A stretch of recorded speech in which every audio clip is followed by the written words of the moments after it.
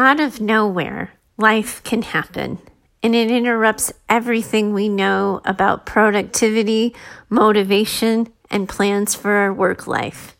Here's what to do when that happens. Hi, welcome to Business Mindset Mastery, my friends. I'm your host, Heather Gray. I'm a mindset and leadership expert. I work with business owners, leaders, and entrepreneurs over at Heather Gray Consulting. And every once in a while, we're having those episodes where life happens and it disrupts our regular, everyday work lives. And that's where today's listener finds herself. I'm going to go right into her question and I'll find you all on the other side. Heather, I confess to having never heard of you before. That's really direct and I appreciate it. Thank you. That's not the best way to start a request for help, but there it is. I actually think it's a perfect way. Thank you. My friend listens to your show and suggested that I write in with a question. I am in the crafting business, mostly women consumers. My home life is busy. My apologies with that. My husband suffered a traumatic brain injury a year ago, and as a result of an accident at work, he is largely limited in what he can do and how he can contribute. We have 2 kids, and I'm largely managing them, my work, and my husband, who honestly seems like a load of 2 extra kids sometimes. I'm tired all the time. Between work and home, I never stop. He has little to offer because he himself needs so much. I'm trying to be mother and father and household manager, not to mention financial contributor, emotional contributor, and Jane of all trades. I'm exhausted all the time by caregiving, but he can't help it. He follows every direction and listens to everything he's told to do. I can't fault him, but it's not enough. I'm underwater all the time and I can't find my way out. I know you can't rescue me, but this is chaos. Thank you for helping my friend. I look forward to hearing your thoughts, and maybe you can help me too. So first of all, I'm just going to applaud you here for taking action, for recognizing that you need help and quickly asking for it, even though you've never heard of me. Half my listeners don't do that. They sit and they listen passively to my show. They have questions that would get them out of their own way with their own lives and their own businesses, and they don't take a chance and reach out to me, even though they know me, have heard of me, and have been listening to me for a while. So the fact that on a recommendation from a friend, you just put yourself out there so quickly and so immediately just speaks to how committed you are to taking care of yourself and getting yourself out from under this stuck place. So thank you for trusting me. And I hope that I'm able to help you here. Now, I don't know how well your friend knows me or how well your friend knows my backstory. So I just want to quickly remind you, and then as a bonus, get to remind the other listeners who may have jumped into the middle of my story as well. You know, first and foremost, I'm a clinically trained therapist. I'm 20 years post-master's degree. My first business was a brick and mortar therapy business before I moved working with online business owners. And more relevant and more important for you in this conversation today, I'm also the wife of somebody who lives with a spinal cord injury. 2 years into my dating relationship with my husband, he was struck by a bus on his way to work and he suffered a spinal cord injury from the waist down and can no longer walk and no longer have use of his legs. And then that was back in 2005. And recently in 2015, a complication of his disability emerged and he was sick for 8 months out of the year and couldn't work and needed a lot of home care, a lot of my assistance and all of that. So I come to you from a clinically informed place, and I also come to you from a wife who's been in it. And one of the things that this sort of reminds me of is the 2 different times my world collided. I think that a lot happens during an initial injury. One of the things I just want to reflect for you quickly, I promise you I am a problem solver. I'm not just going to sit in the kumbaya pool and tell you it's all going to get better, but I do want to offer you a frame and some perspective, because what happens when life happens to us and we're juggling all the pieces, we just go to whatever's next and whatever's in front of us. And sometimes we're doing it with such a microscopic look that we haven't scanned back and looked at the full picture. So one of the things that I just want to reflect for you is upon initial injury, everybody's there medically. Everybody shows up because there's all of these steps that initially have to be done. You know, there's all these medical tests. There's all of these workups and the labs and the checks and the person, you know, the physical training and the occupational training and the hospitalizations and the discharge from the hospital and all of that. And it feels like what you need to do is really clear because you're guided by the system of recovery. So it says, in order to get better, you have to do this. Your husband needs this. In order for you to understand your husband's injury, this is what you need to know. This is how it's going to affect you. So initially, it can feel like everything is going to be okay because everywhere you look, there's people around you. They're responding to your crisis. They're showing up. They're visiting at the hospital. They're watching your kids for you. They're taking your kids to school. They're doing all of the things. And then what often happens, and this was certainly my experience, is then he gets discharged into your care and people assume discharge means better. Even when you're permanently disabled and using a wheelchair, and as you're probably learning, even when your brain has been irreparably damaged and you're, you know, having all of these other side effects and problems as a result of the injury, people immediately tend to back off, and the presence of your community and your tribe and your people can feel less than. And it can start to feel like people aren't paying attention. And if you're anything like me, I can tell you immediately that, like, when my husband first got hurt, we were only dating, but everybody reminded me very quickly that I hadn't been committed to him, that I didn't need to stick around, and I had decided I was going to stick around. I made myself a part of his care team. I said I would have his back and that I would be there for him. And so then, as a result, I didn't think I got to ask for help because, you know, it was my choice to be there. And sometimes when you're a spouse, you say, well, it's my responsibility to be there. This is the sickness and health part. This is what it all comes down to. So everybody else has busy lives. Everybody else has kids they have to take to soccer practice. Everybody else, XYZ. And you start to take on more for yourself than you need to. The other thing I think that happens is because you're just going and bouncing from thing to thing, you can't even imagine what it is you need help with. I know that that's happened to me both times. First when he was injured and then again when he got sick, is that you're just managing what's in front of you. So when someone says, oh, if you need anything or just let me know, I'm only a phone call away, like, sure, you would accept help, but you have no idea what you need because all you're doing is putting out fires and you haven't actually taken a breath to kind of zoom out the lens to say, okay, what would be really helpful right now? And then the other thing that I think happens, and this is certainly what I experienced for myself in 2015 when my husband got hurt, is that I believed, he was a little hurt. He had a complication for his disability. Anyway, sidetrack. The thing that happened is he first started showing symptoms of his illness again in March of 2015. So we just kept handling the thing that was in front of us. Oh, he has this doctor's appointment. Oh, he's still ill. Oh, he still has this symptom. Oh, this isn't work. Back to the doctor's appointment. Back to this, back to that. And so I don't think in March we had any inkling that we were going to be in it and in the thick of it until November of 2015 rather. We had no idea he was going to be sick that long and that it ended up being 5 hospitalizations and 6 surgeries. We had no business knowing that. So then when people were saying, oh, can I get you anything? Do you need anything? Is there anything? It felt like it was going to be fine because it was just going to be another week or two, or it was just going to be one more round of antibiotics or whatever story we took. So as a result, we didn't know the end date and we didn't know when it was going to get better. So we created this story that it was just temporary, which made it really hard to ask for help. So one of the things that I would encourage you to do is to recognize that if he had a doctor's appointment tomorrow, you would figure out a way to get that to happen. If he needed to take medication 3 times a day, I remember at some point my husband in 2015 needed me to wake him up at 2:00 in the morning to give him one of his IV medications. Like, you would make that happen. All of those things have happened because you have made it happen. What you haven't done is made the planning doing and finding the time to organize and get that stuff situated as non-negotiable.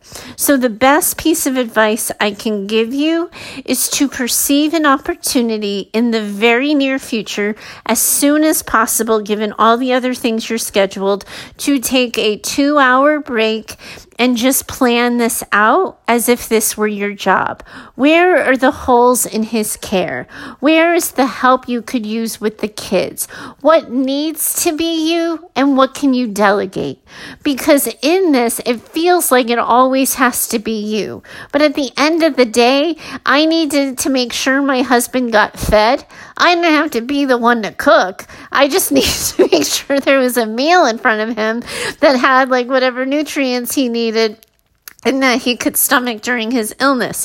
So if you can take a second to schedule a time where you can zoom out the lens and say like, well, what are the car trips that are required? What are the commutes that are required? What are the trips to the pharmacy? And where in this can things be made easier? I think you will start to find and perceive opportunities for yourself where when someone says, how can I help? What do you need? Just call. You will be able to find something. The other thing that I want to bring to your attention is something, it's an app. And I've used this with clients and I've referred several clients to it. I didn't do a check. I wish I had done a check before I got on the mic for you to see that if it's still working. But if not, I'm sure you or a friend of yours preferably could find it for you. But there's an app called Lotsa Helping Hands, and it's LOTSA. And that is an app that anybody who's connected to you, your husband's friends, your husband's family, your friends, your family, neighbors, community members, caring individuals, they can go to this app and you are able to add things that need to get done. Your best friend can perceive things that need to get done. And people can sign up for this without having to bother you. Because that's the other thing I used to hear from my clients all the time when they were in similar circumstances, is that it would be like, yes, it's so helpful that you're making me a casserole, but the 3 messages you're leaving about when would be a good time to drop it off are really annoying, and just take a chance and leave it on my back door or send me a text or, something like that. So it makes it easier for people to help you without adding something to your to-do list. There's a lot of apps like that that would be helpful. And I think it's really important to recognize that this is a marathon, not a race. Now, I know from my husband's spinal cord injury, and he's also a rehab doctor himself, so he works a lot with traumatic brain injuries. I know that this can be the long game, that there's a huge learning curve and a huge healing process for this. So the other thing you want is to get informed about your husband's condition. One of the biggest mistakes I made in 2015 when my husband was sick is I just went to good old WebMD to try to find information, and I overwhelmed the crap out of myself in seconds. So what I would like to make sure you do is that you have an understanding of your husband's injury, the symptoms he's specifically having, the things about that general knowledge that will apply to him, the things that don't, and then what the course of treatment is, so that you understand it and can be matter of fact about it. Because what ends up happening is if you're managing something that is unfamiliar, that you didn't expect, it can feel like the rug is taken out from under you. And that's what's happened to me. But when I know what to expect and I know what's involved, it gives me a sense of control over the situation, and I can perceive what's happening next. But what you want to recognize for yourself is that, yes, you're responsible for holding the big picture, but you are not responsible for managing every single part of the picture. That just like business, you can delegate some of this. You can ask for help. And the other thing that I would encourage you to think about is, the first thing that happens when these things happen is you want to constrict the wallet. You want to stop putting out extra money because the hospital bills are coming in and the insurance payments are coming in. And it sounds like you guys are probably in a workman's workman's comp situation where, sometimes it's tricky to get reimbursed on some of the expenses and you have to go to court and all of these things. So if you're managing unexpected expenses, you're probably trying to pinch the purse strings a little bit. And one of the things that I always encourage people to do in these times, that the best way to maintain your mental health is where it can be easy, let it be easy. So if that means you're hiring someone to clean your house, you're hiring somebody to clean your house. If you're getting a babysitter in your house to watch the kids, you're getting a babysitter. If you're getting a ride assistance program that helps people get to hospitals, you're doing that. But once you look at the situation of needs, you are going to be able to manage this. The other thing I'm going to tell you is the thing that you keep hearing over and over again is you have to take care of yourself, oxygen mask on yourself before you can help anybody. How do I know you're hearing it? Because that's the thing everybody likes to say when they don't know what else to say. What I would like you to do is help you figure out how to apply it. Because people will say to you, oh, just go get a pedicure, take yourself to the spa, sleep in, do this.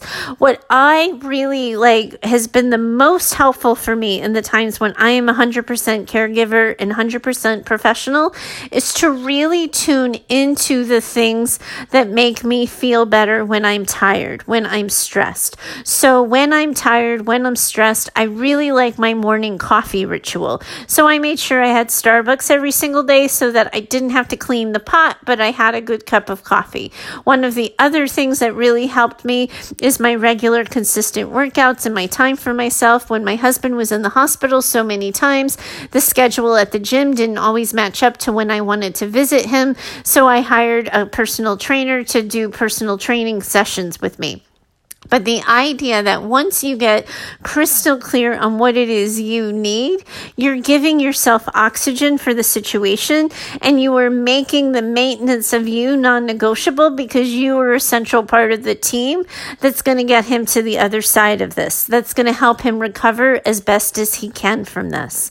And of course it is overwhelming. And of course it is so hard to put one foot in front of the other, but this is how you manage it. The best thing I can do is remind you that information is power, so make sure you understand what you're dealing with.